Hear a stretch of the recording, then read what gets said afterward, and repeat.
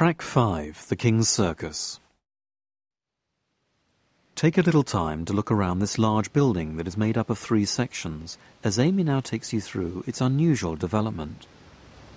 The King's Circus is the second phase of this great sequence of spaces that we have in Bath, having started at Queen's Square. It was begun in 1754 and completed by John Wood's son, John Wood the Younger, after his father died. Standing inside the circus, you may think that you are standing inside the Roman Colosseum, because here you can see the 3 orders of architecture in their hierarchy, with the Doric order on the ground floor, the Ionic on the first floor, and the Corinthian on the top.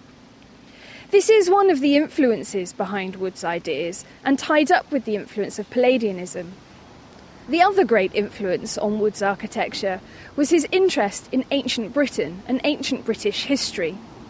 He believed that architecture developed from biblical times through to the Druids and their stone circular buildings that they constructed. So while you are looking at the influence of classical Rome and the Colosseum, you're also standing inside John Wood's ideas about ancient British architecture, in particular stone circles like Stonehenge.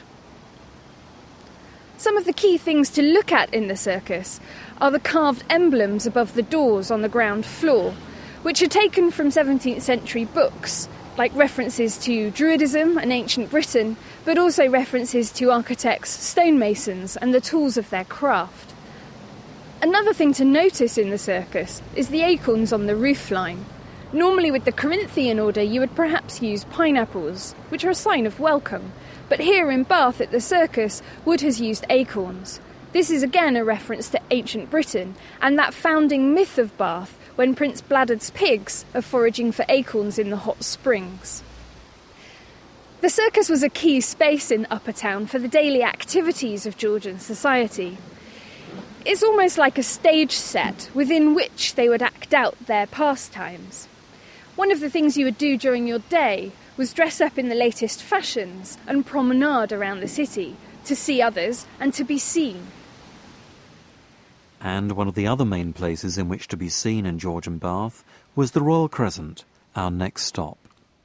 From here at the King's Circus, exit along Brock Street and walk right the way along to the end.